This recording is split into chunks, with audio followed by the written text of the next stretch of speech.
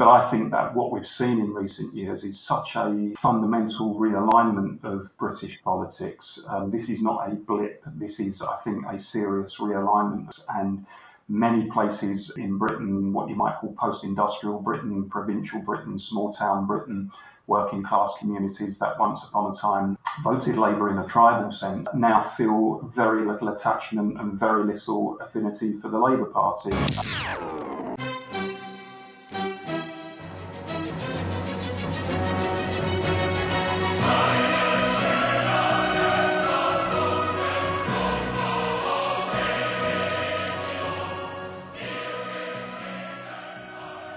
Well, welcome to another episode of Uncommon Decency.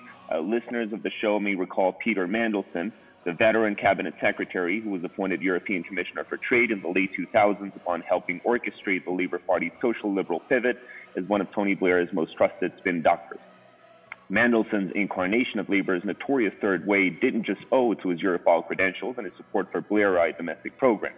By racking up a string of landslide victories in the northeastern constituency of Hartlepool, his career became a testament to the party's potential to press ahead with market-based and socially progressive reforms, whilst retaining its historic foothold in working-class enclaves across the north of England.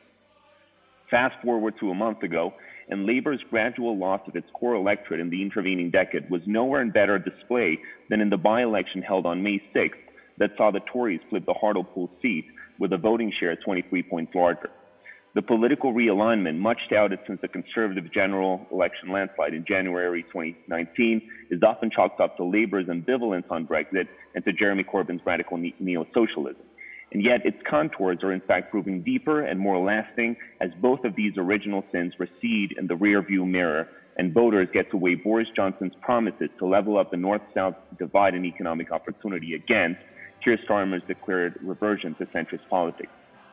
Beyond local variations, the trajectory for the British working class vote seems to be one of unprecedented disaffection with the modern Labour Party. Today, we gauge the causes, extent, and nuances of this trend with two leading observers of the country's shifting class-based politics. On one end of the line, we have Paul Embry, who has perhaps spoken most eloquently to Labour's perceived abandonment of the working class in pursuit of elite liberal cosmopolitanism. He is best known for his regular columns at Unheard and for publishing in November 2020 the widely successful book, Despised: Why the Modern Left Hates the Working Class, which is a scathing critique that also builds on his experience as a trade unionist. Indeed, Paul is a lifelong firefighter who served on the Fire Brigades Union and later became a prominent Brexit campaigner. And on the other end of the line, we're delighted to have also Nick Timothy, who has observed and commented on much of the same trends from his side of the traditional partisan divide as a leading conservative writer and thinker. His book, Remaking One Nation, just published in March last year, argued for conservatives to move past the ultra-liberal orthodoxies inherited from Thatcherism and restore a greater sense of solidarity and the common good at the core of the Tory agenda. So, Paul and Nick, thank you so much for making time and joining us on the show. I'd like to get started first with some background on the Hartlepool results. We'll start with Paul and then turn back to Nick. Paul, could you give us just a sense of how bad Labour's defeat was in Hartlepool in the by-election? What were some of the local circumstances that played into the race, and in what ways it may have differed from the Tories' piercing through the red wall in the 2019 general race? Well, I think it's extremely serious for the Labour Party when you consider that Hartlepool was one of those constituencies that were traditionally Labour. It's voted Labour pretty much every time since I think the seat in its current incarnation was created in 1974. And it's broadly what you would call a traditional working class town, a post-industrial town in many respects. And the sort of place where most people would not ever have considered really voting anything other than Labour, and certainly wouldn't have considered returning a Conservative Member of Parliament.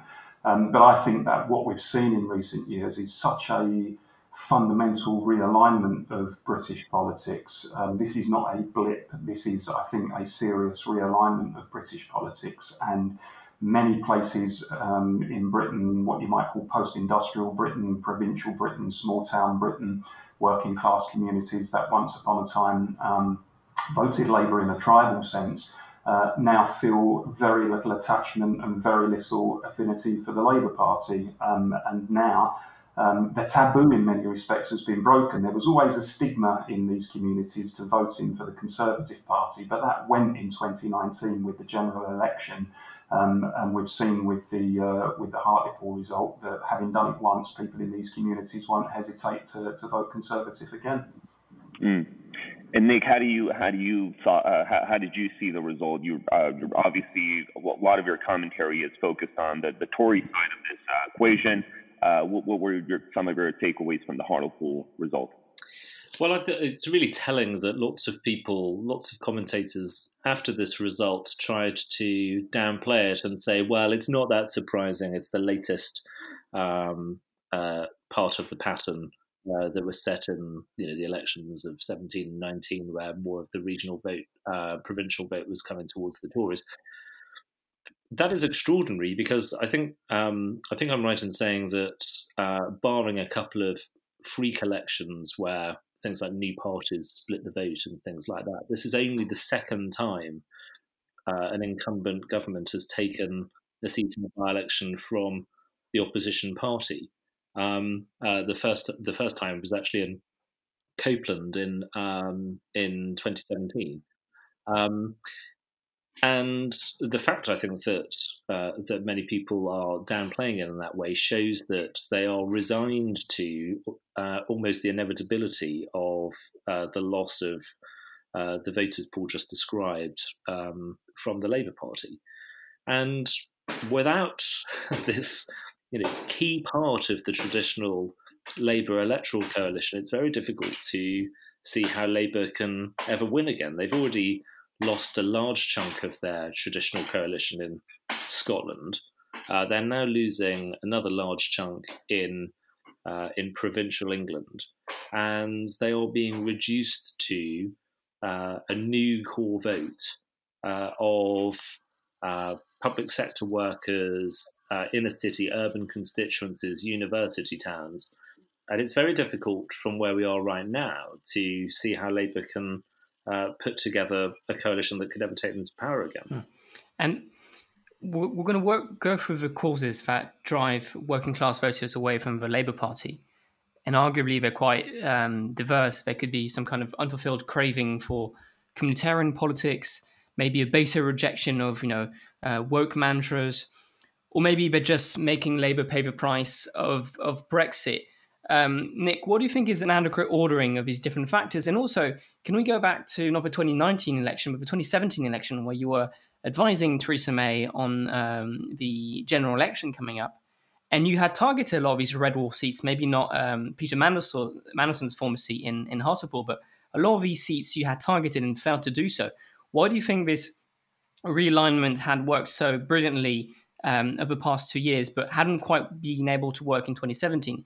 Is there also a little bit about the message versus the messenger going on here? Yeah, there's a little bit of that. I mean, what happened in 17 was we moved from a very distant second or third in a lot of constituencies to a much closer second place, and then we got over the line in a lot of these places in 19. I think there were quite a few differences. I mean, Boris is a brilliant campaigner, and Theresa is not, shall we say.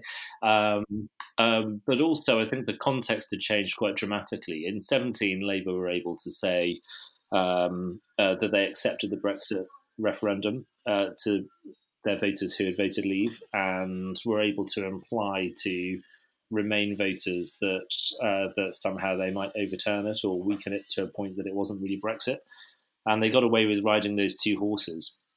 By 19, it was very clear that Parliament was just not prepared to accept the referendum result, and the Labour Party in Parliament was a big part of that problem. And then I think there are some other things too. So in 17, I don't think we managed to make things stick with Corbyn in terms of his past support for Britain's enemies. Terrorist organisations, but also countries like Russia. But by 19, he'd actually demonstrated that indeed was his approach to to security policy and world affairs by taking Russia's side over the Skripal case and refusing to back the government when chemical weapons had been used in Syria. And I think that those two things happened in quite quick succession, which I think broke him in the eyes of a certain number of voters. So I think there were several differences, partly about the message and partly about the messenger, between 17 and 19. And I think, in terms of the ordering, I don't know precisely what is more important than another. But I think a large part of this realignment is coming from changes in the Labour Party and in the left around the Western world, where old ideas that were sort of axiomatic, patriotism and shared identity that makes solidarity possible, and that solidarity then makes redistribution and universal public services and things like that possible, have become quite unfashionable on the left, as the fashion has become to be more interested in militant identity politics and critical race theory, and the left basically want to balkanize countries, which destroys the solidarity that makes their economic policies possible. And I think centre-right parties and the Tory party in Britain have the opportunity to take advantage of this in electoral terms, and hopefully to change in ways that make them the agents of economic policies that are more helpful to the regions and to people on more modest incomes and so on. But they're only reacting to a change in context, which is being driven by a mix of sort of intellectual and demographic changes, which are causing the left itself to change quite dramatically. Paul, where do you stand with ordering of these different factors? Obviously, we're not asking for a precise ranking, but where do you kind of see yourself here? And also, do you have maybe a few words on this kind of historic irony of a lot of these voters having kind of been heavily impacted by Tory austerity in the last decade or so, and in the end ending up supporting Brexit and then supporting the Tory party? Isn't there some kind of irony of history going on here as well? I tend to agree with Nick in the sense it's difficult to sort of place them in a particular order, but I think all of the things that have been mentioned have to a greater or lesser degree impacted on the relationship between the Labour Party and its traditional vote. And I think fundamentally what's at play is a Labour Party that has shifted away from its traditional base, not only shifted away from its base, but often looks at that base with contempt. Hence the sort of title of my book, Why the Modern Left Loathes the Working Class. And I think that's linked to the fact that over probably about the last 30 years, the Labour Party itself has changed very fundamentally in an ideological way, in a demographic way. It's become a party almost now for the professional and managerial classes.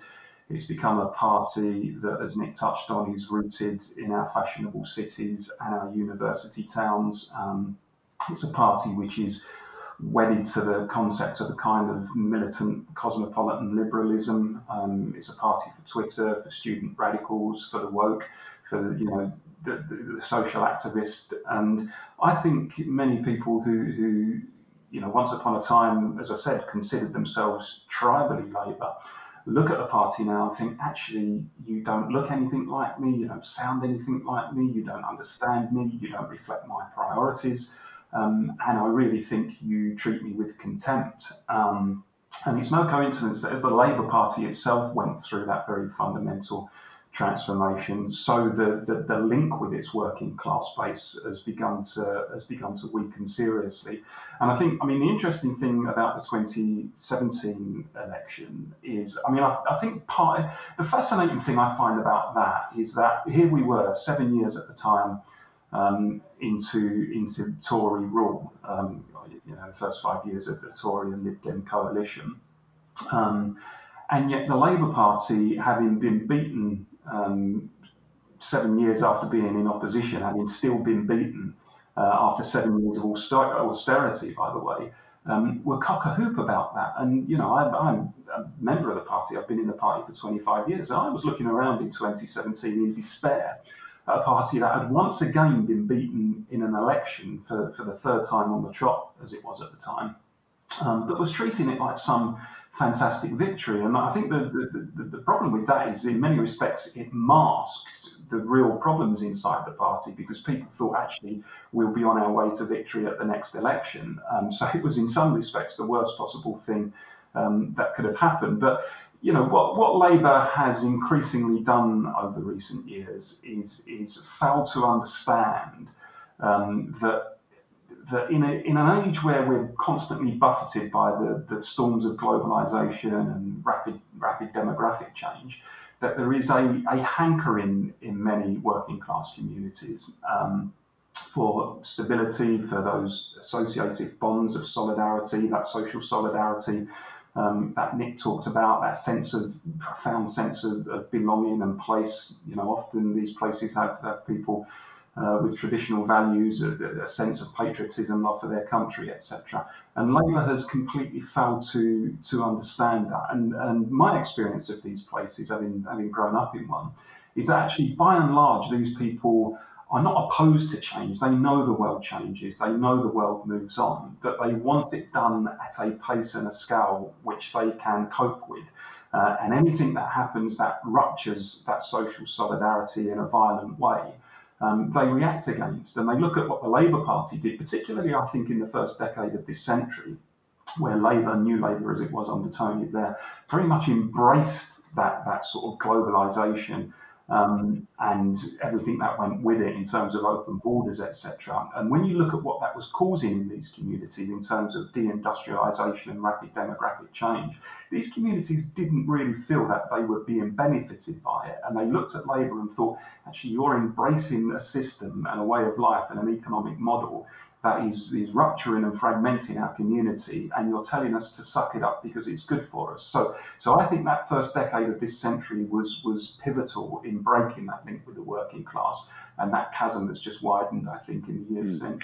Right, and it seems, just in the wake of the Hartlepool defeat, and just as with any defeat of that magnitude, it seems that it was followed by the routine motions of, infighting within the party, kind of the clashes between the different wings of the Labour Party. And, you begin to wonder, for all of the reasons that Paul just listed, how much of this is laid in stone, how deterministic are the changes that the Labour Party is going through, right? Just as Labour lost in Hartlepool, the results that it got in other parts of the country, primarily London, where we're looking a lot better. And so the realignment of its electorate around the urban elites with cosmopolitan, aspirational worldviews seems almost predetermined. It seems like this is a stronger trend than anything that the Labour Party's leadership can really stem and counteract, right? And so I wonder. Again, this is happening despite the efforts of the new leadership under Keir Starmer to slow down the ship. So I wonder, and we'll start with Paul, just going off of your comments there, and then turn back to Nick. How much of this do you think is demographically determined, right? How much can Labour really do in terms of the messaging and the policy priorities to win back the voters? It seems like, as you were saying earlier, a lot of this is tribal, right? There's a sense of disaffection that cuts deeper than the support of certain communities for policy priorities. This is really happening at a deeper level. Are you deterministic in that sense, Paul? Well, I think it's certainly possible, actually, that Labour will never again win the support of large sections of the working class in Britain. I think that such has been the deepness of the rupture, that I don't know if it's a gap that can ever be closed. And in fact, I think there are people within the Labour Party and the wider Labour movement who are almost reconciled to that fact. There are certainly people, I've spoken to them, who think that Labour should now simply try to concentrate on consolidating its new kind of middle class, metropolitan, youth, liberal, cosmopolitan base. You know, the people who in large numbers voted Remain in the Brexit referendum, and that actually, you know, what you might call the traditional working class, the blue collar constituencies need to be written off because, you know, they're never going to vote Labour again, and actually, you know, they're a bit reactionary, so do we really want their support? I mean, that attitude does exist in the Labour Party. I think that would be doomed to failure. I don't think it would work electorally. And furthermore, I think it would be an absolute betrayal of everything that Labour stands for. The Labour Party was created, you know, over 100 years ago now, in order to 125 years ago now, whatever it was, in order to speak for the voiceless, for the most disadvantaged people in society, for the people whose only power was their labour power, in places such as Hartlepool and other working class towns across Britain. And if Labour actively decides to sever any link with those communities, then frankly it wouldn't be the Labour Party anymore. So you know, these debates are going on inside the Labour Party, but the truth is, even if the Labour Party had a strategy to win these places back, and, you know, nominally at least there is a strategy in existence, the gap that is there to be closed is so enormous that I cannot see it happening now for several years. That's the truth of it. Sure. And turning back to Nick, I mean, conversely to what Paul has just outlined, Nick, it seems like, you know, there was this long-standing prejudice in these working class communities in the north and east of England against the Tory party as being the sort of the nasty party, right? The party of austerity and cuts in public services and public spending, and that there was no way that these communities could ever embrace a conservative agenda under any leadership. And yet, the recent electoral cycles show that, you know, there can be a connection on the sort of the communitarian, agenda that you advocate in your book. And I wonder, conversely to what Paul outlined, how much of this realignment on the conservative side is going to stick, and whether you're hopeful that these communities that have recently embraced the Tory party under Boris's leadership, whether this new affiliation is going to prove durable. Yeah, I mean, that's a huge question. I mean, I've always been personally convinced that it's not only possible for the Tories to represent working class people, but it's actually a really important thing for the party and the country that it does, because it is only through being a cross-class and truly national party representing places around the whole of the country that the Tories can offer the kind of government that they should, that they would then genuinely try to govern in the interests of the whole of the country. I grew up in a working class part of Birmingham, and my family my parents were Labour voters until the 80s and switched to the Tories then. So I grew up in a family that was sort of small c conservative, and that started to vote Conservative. So I had a kind of instinctive, I suppose, or intuitive feel for what it takes for working class families to vote Tory. And we talk about this like it's an entirely new phenomenon, but obviously there's always been a section of the working class electorate that has voted Tory. And when I was working for the party in opposition in 2008, I helped to run the by-election campaign in Crewe and Nantwich, which in many ways was the first red wall seat to go, but nobody talks about it in that way. But when we turned up in Crewe, it was the seat that Labour had held through the entire history of the seat. The candidate was the daughter of the MP who had just died. The focus groups in the constituency had voters. They were furious with Gordon Brown because he'd just abolished the 10p tax rate, which was an effective tax rise for people on lower incomes. but they, when they were asked would they vote Tory even as a protest, they were saying no, their ancestors, would rise up against them, and everybody would be spinning in their graves, and they couldn't possibly do it. And by the end of the campaign, by fighting on a fairly sort of gritty messages on crime and antisocial behaviour and taxes on lower paid people, we won on an absolutely enormous swing. And I've always been convinced it's possible for the Tories to do this, but there is now one big caveat, which is the party knows that Labour are abandoning the voters we're talking about because of their positions on cultural issues. So the Tories can win the support of working class voters on cultural issues. But what the party must do is make sure that it really does change its economic offer. There's all sorts of reasons, demographics with an ageing population being one of the most obvious. There are all sorts of reasons why actually taxes overall aren't likely to be any lower in the coming decades.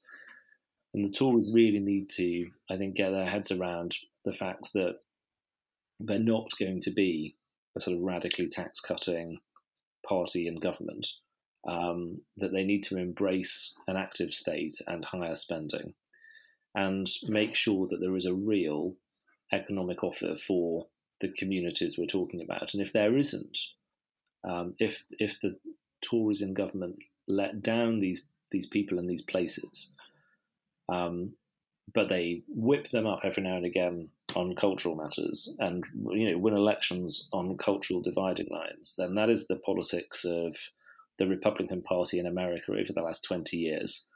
And just look at where that led to with the politics of Donald Trump and the state that the Republican Party is in now. So yes, there is a huge opportunity for the Tories. I think it's fantastic for the country if the Tories can genuinely be a genuinely national party, but they need to change and they need to deliver for the new voters. Sure, and this is fantastic, Nick. You really just got ahead of our next question. I did want to zero in on some of the policy issues that can give meaning to this policy realignment. It seems if there's anything we can learn from Labour's fate in these constituencies is that you can't take these voters for granted, and so equally, some of the coverage of this by-election in particular goes to show that these voters are going to be demanding concrete policy changes from the Tory party, and that it is simply not sufficient to have a strong pro-Brexit message and a sort of a more patriotic line than Labour has in order to keep these voters under the Tory mantle, right? And there's going to be a lot of policy to hash out in this front. And I wonder if you could give us maybe some visibility on what that's looking like within the Tory within Tory circles. We've been hearing a lot about the Northern Research Group that Jake Berry chairs. And what do you think are the roadblocks towards achieving this policy realignment? It seems like investments in public services, investments in transit networks, infrastructure, education, vocational training, these are all going to be priorities for Tory MPs from these northern constituencies. And how do you see the sort of the battle lines being drawn within the Tory party between these more kind of fiscally liberal MPs, and on one side, and on the other, the sort of more traditional Thatcherite tax-cutting, regulation slashing wing? How do you see that sort of division at this moment? Yeah, I suppose the minimalist version of levelling up, as Boris calls it, is that there should be more investments in transport infrastructure and that kind of thing, which is necessary but not nearly sufficient. There needs to be a really sophisticated industrial strategy and regional policy that brings proper, meaningful growth to the regions, and that needs to be serious growth. It needs to be based on genuine private enterprise, not just some sort of redistributed public sector jobs. It can't It can't just be the kind of the old model from the New Labour days of letting the city go gangbusters and then sort of redistributing the money around the country through the public sector and retail. Retail is an important sector, but there needs to be more industries and sectors that are capable of generating growth and inward investment into those places, and that does involve accepting a completely different role for the state, which I think many Conservatives will be uncomfortable with. And I'd say there are probably three, off the top of my head, three big potential roadblocks. One you might call the Treasury orthodoxy, which is to say, sure, we might borrow to invest in transport infrastructure, but we're not prepared to spend enough on things like technical and vocational education, which I think is a really important part of recovery for these places. They might still want to hold down public spending in all sorts of different public services. The second is immigration, where, yes, the country has taken control of its immigration system and the policy of European free movement is no more, but the government has introduced a points-based system which is modelled on policies from countries like Australia, which are actually designed to increase immigration. And I suspect the numbers coming to Britain will not be going down in the coming years. So there may be some disquiet about that. And the third is how the government manages to reconcile what it's saying on climate change and its ambition to get to net zero with what it's trying to say about growth and employment and the cost of living for people with modest incomes, because the logic of some of the net zero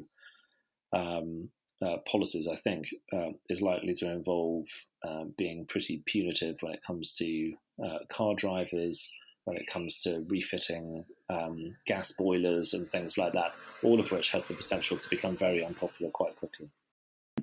And Paul, you belong to an illustrious tradition within labor circles that that is deeply anchored in the trade union kind of base of the party, and it seems like that was a huge part of the pitch to working class voters is through the role that unions played within the party. And how do you see your side of this equation? Do you think that labor still has an edge over traditional progressive policy issues such as industrial policy, redistributive taxation of the kind that Nick was talking about? How do you see your these policy issues playing out?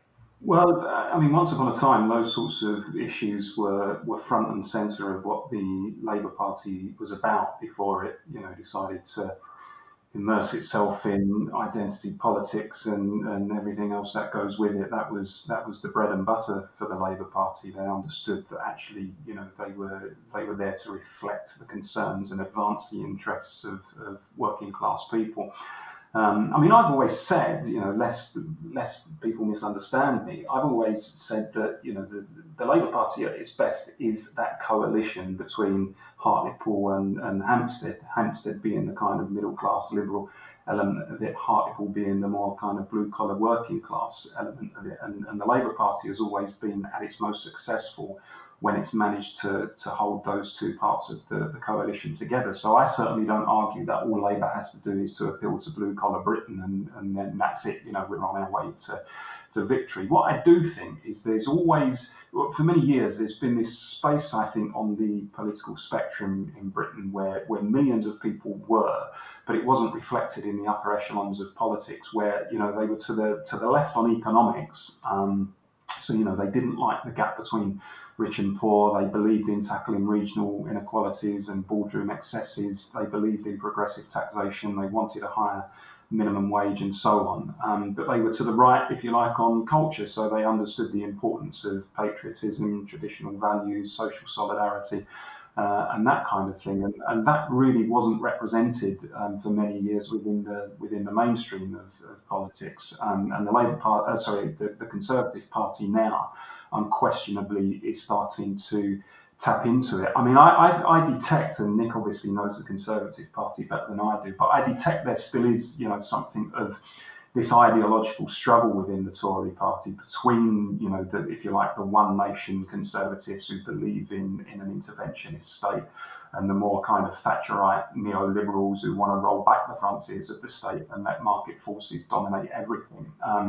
And I guess the jury's out on, in the long term, how that struggle is going to play out. But I would love to see a Labour Party that traditionally, in an economic sense, does all the things you would expect it to do, have a radical economic policy, understand the importance of the place of government in the functioning of the economy, places full employment as the primary goal of economic policy, campaigns for a higher minimum wage, trade union rights, closing the gap between rich and poor, reindustrialising some of our deindustrialised areas and challenging the excesses of the market, investing, making us competitive, all of that kind of thing. But what we saw in 2017 and 2019 is that isn't enough. And there are people on the left who think that all you need to do is promise to throw money at people, even the poorest people in our society, and they'll come flocking to you. And the proof of that is in 2017 and 2019, when Labour went to the country with arguably a more radical manifesto than anything that it had put before the country for many, many years, possibly ever. And it was still rejected. And that lesson for the Labour Party is, look, it's not just about the economy, stupid. There are other things that matter to people. That importance of social solidarity and the sense of place is key to people. And if all you do is think, you can promise them an extra £20 in their pay packet every month and a few percentage points on GDP, you're going to find yourself seriously disappointed. So you need a radical economic policy. I think the Labour Party needs to articulate that much more and put that front and centre, but also couple it with understanding, the cultural politics of place and belonging and articulating those in a way that resonates with red wall seats and working class communities.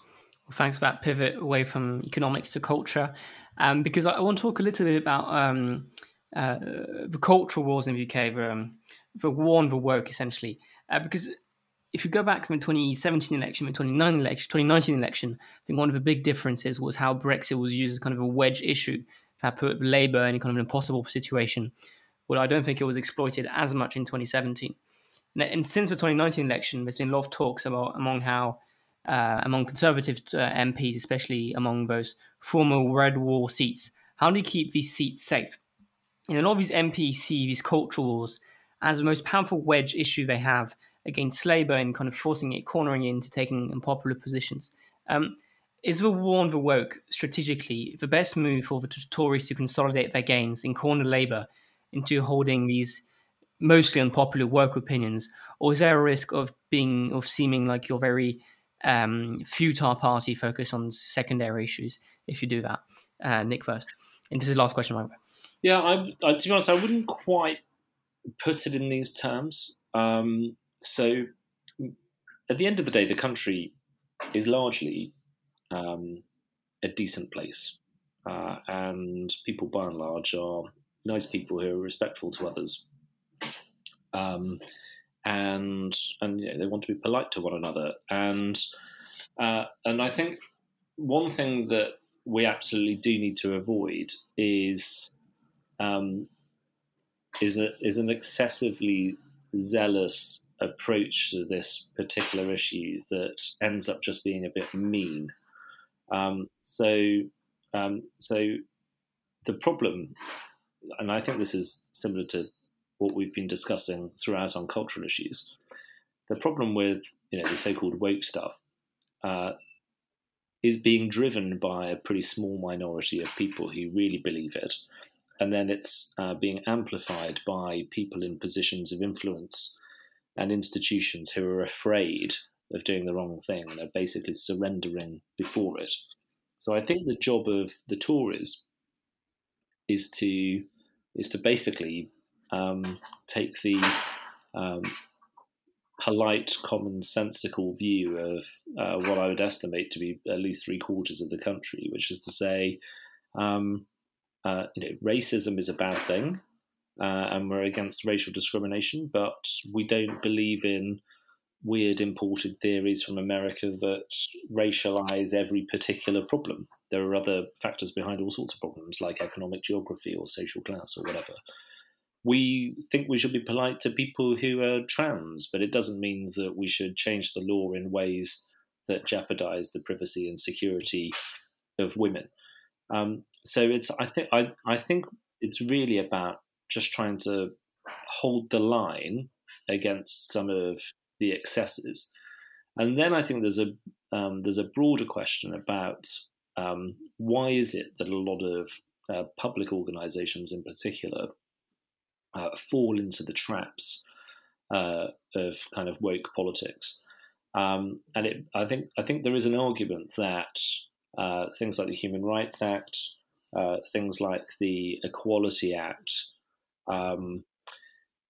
are driving some of this behaviour, because if you tell a police officer that before he or she goes out and thinks about enforcing the law and arresting criminals, that they've got to think about the human rights of the people who are being arrested, and they've got to think about equality impact assessments and things like this, then you can see how organisations quite quickly get removed from their sense of fundamental purpose, which is one of the things that I think people are very concerned about, whether it's about the NHS publishing weird glossaries about Black and Indigenous people of colour, which is a terminology that doesn't even make sense in this country, or whether it's about the police taking the knee and losing control of violent protests and things like that. So I think by and large, the Tories don't need to look like they are enthusiastically declaring a culture war. They need to defend the kind of sensible, culturally conservative positions that I think most people have. And then I think they need to think about the legislative frameworks that make some of these institutions behave in the way that they do. Paul, I know there's been a few attempts by Keir Starmer to kind of move away from these culture wars, but it seems that Labour is very easily baited into taking the woke position. And, despite Keir Starmer's wanting to make use of the Union flag of veterans and dressing smartly, as per the strategic report of the Labour Party that was leaked in February, it's also Keir Starmer that will take the knee during the Black Lives Matter protest. Can Labour really pivot away from these cultural issues, or is it just too easy to bait it into talking about it? I mean, in theory, it can pivot away, but I don't see that happening anytime soon. I think that the party and the wider Labour movement is so immersed in this stuff now. And the demographic of the party, in having, as I said before, over recent years become so more middle class itself, so more kind of metropolitan in its worldview, and embracing the precepts of a militant cosmopolitan liberalism. And the party is filled with people with that ideology. It's very, very difficult to see how they can suddenly say, no, actually, that stuff's going into the background, and we're going to concentrate much more on the bread and butter issues of jobs and pay, the policies around law and order and immigration and national security, all of the things that matter to working class voters, rather than issues such as gender fluidity, etc. I mean, I'm certainly not somebody who says there isn't a place to discuss some of this stuff. Of course there is, but it has to take its place in the queue. And I tend to agree with much, if not all, of what Nick said, actually. I think there is a basic decency among the vast majority of people in this country. They think, actually, we should treat each other with kindness and respect, and we should allow people to live their lives in the way that they wish, free from harassment or persecution. But if it becomes overbearing, if it becomes authoritarian, if you tell me that I must say things that I don't believe, or if you try to cancel me or destroy my livelihood for not articulating your particular view, then it becomes completely wrong. And as Nick said, this is largely the work of a small but very vocal minority of people. And it strikes me that there is, frankly, a cowardice in the upper echelons of British politics and wider society of too few people who are willing to put their head above the parapet and say, actually, some of this stuff is wrong and some of this stuff is oppressive and we need to challenge it. And this idea that if you're in any sort of position of public influence, if you're a politician, if you're, a manager in the public services, if you're in charge of a business, etc., that if you step out of line, you can, on some of these issues, you can expect to be cancelled and have your reputation destroyed. This is pretty serious stuff, and we need to treat it seriously, and we need to start pushing back against it. I mean, I'm frankly sceptical that the Tories will do it. I mean, we do have to remember who's been in power for the last kind of 11 years or whatever, when most of this stuff has taken root. And even, you see Boris Johnson at the G7 a couple of days ago talking about, I think he said something like, we need a gender-neutral recovery or whatever it is, and you kind of think, well, actually, are these the people who can be trusted to push back against some of this kind of militant wokeness? But I suspect that once enough people start putting their head above the parapet, then others will follow. But I think there's a culture of fear at the moment where people think it's just safer for the sake of an easy life. I'll just keep my head down. But all the while that's going on, the polarization in our country over some of this stuff is deepening, and people are being cancelled left, right, and centre. So, I don't think we should have a culture war in this country. I would rather one didn't have to take place, but unfortunately it is taking place because some people decided some years ago to start one. Either we sit back and let them get away with enforcing their ideology on the rest of the country, or we say, actually, enough's enough. We're going to start challenging you on some of this stuff. Well, wonderful. This is a really ominous place to end our conversation.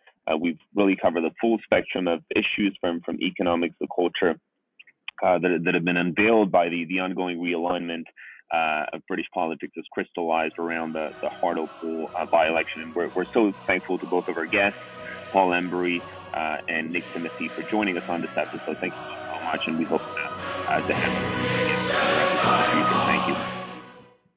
Great. Well, Nick Timothy and Paul Embury are out of the green room. What did you think of this episode, Francois? I thought it was really interesting because it kind of touches on the largest trend that is going on in social democratic centre-left parties across Europe, which is a party which is weakening electorally, largely because it has become captured by a kind of middle-class activist base, which is progressively drifting apart from its kind of working-class roots. And as a result, it ends up being a party talking to kind of a very select few of, public sector workers and some immigrants and some minorities. But it doesn't have a kind of strength to be able to be a national party anymore.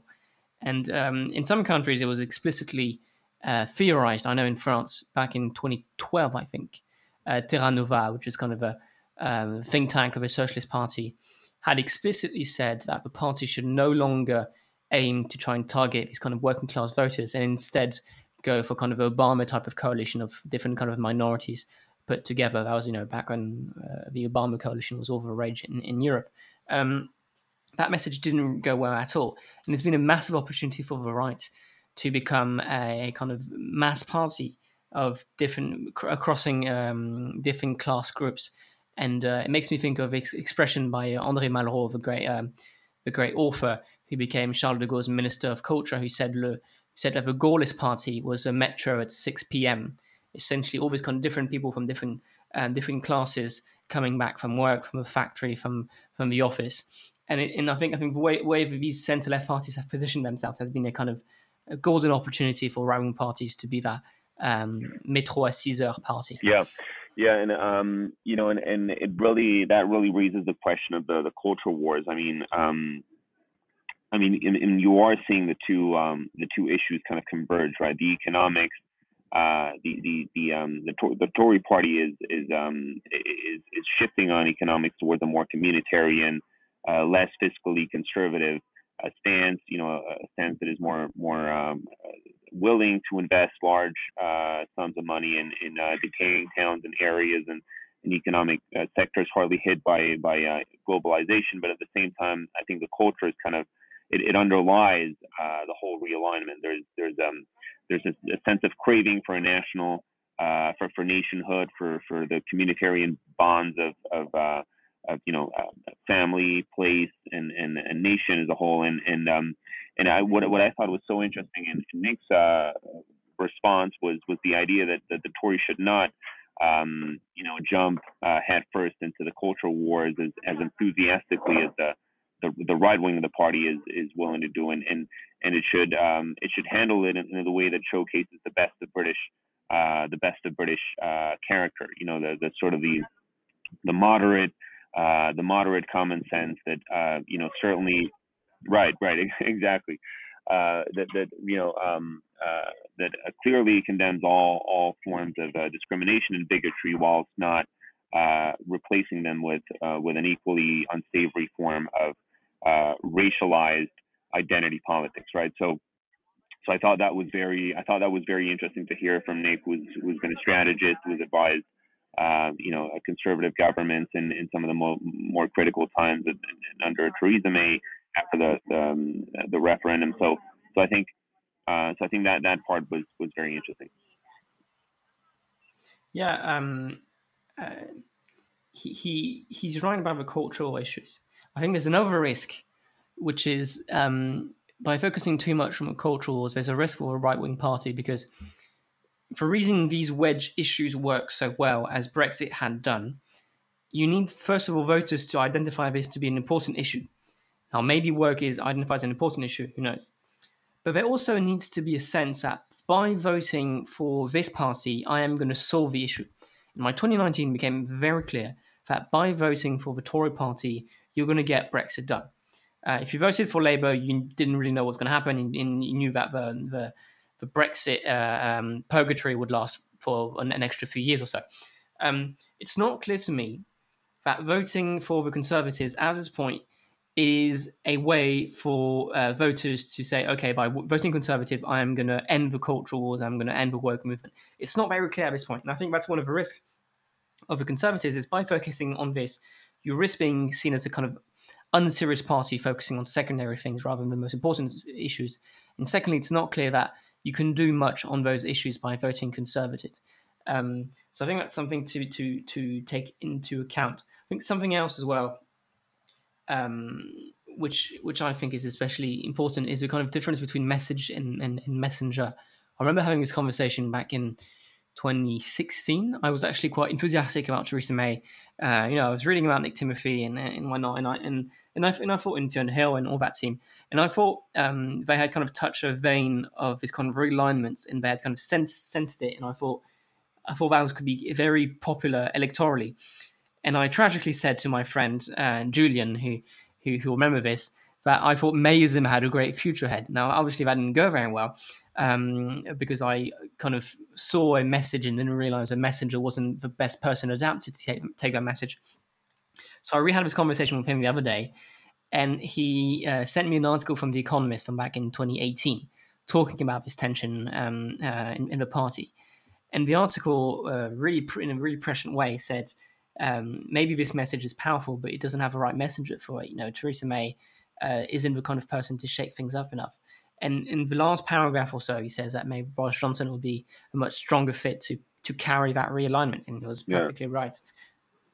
And paradoxically, right? I mean, there are aspects of Bojo, of Boris, that are in fact, I think, further away from the working class core of voters that the Tories are increasingly tapping into. There are parts of his character and personality that are in fact, I think, ironically, anathema to the working class character of these parts of the country. Right here comes this a paragon of British elitism, right? Oxford educated, right? An eminent classicist who can recite, the stanzas of Homer and Hesiod, by heart.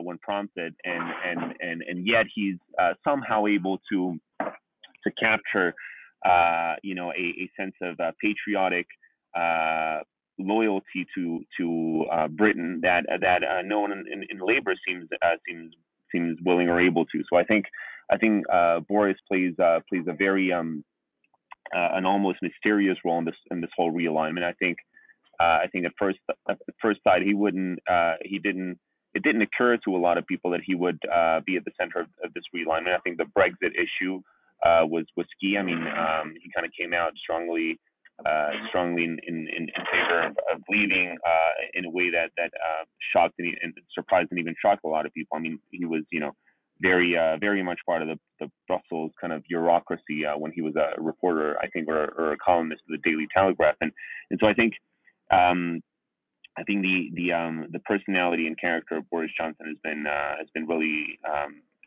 mysterious in some ways, but it just goes to show that the realignment is ongoing, and we were so happy to do this episode, kind of Just one thing before we go. I have one anecdote I absolutely need to tell about Boris Johnson. I'm not sure if you read this article, this fantastic article by Tom McTague in The Atlantic, which is entitled "Boris Johnson Knows Exactly What He's Doing." I think something along those lines.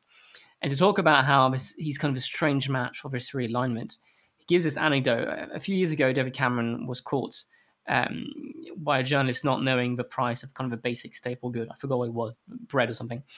And he got caught like that, and so he says, well, Boris Johnson was asked a very similar question, and he got the answer pretty much exactly bang on. And then a few seconds later, he's saying, I can also give you the exact price of champagne if you want.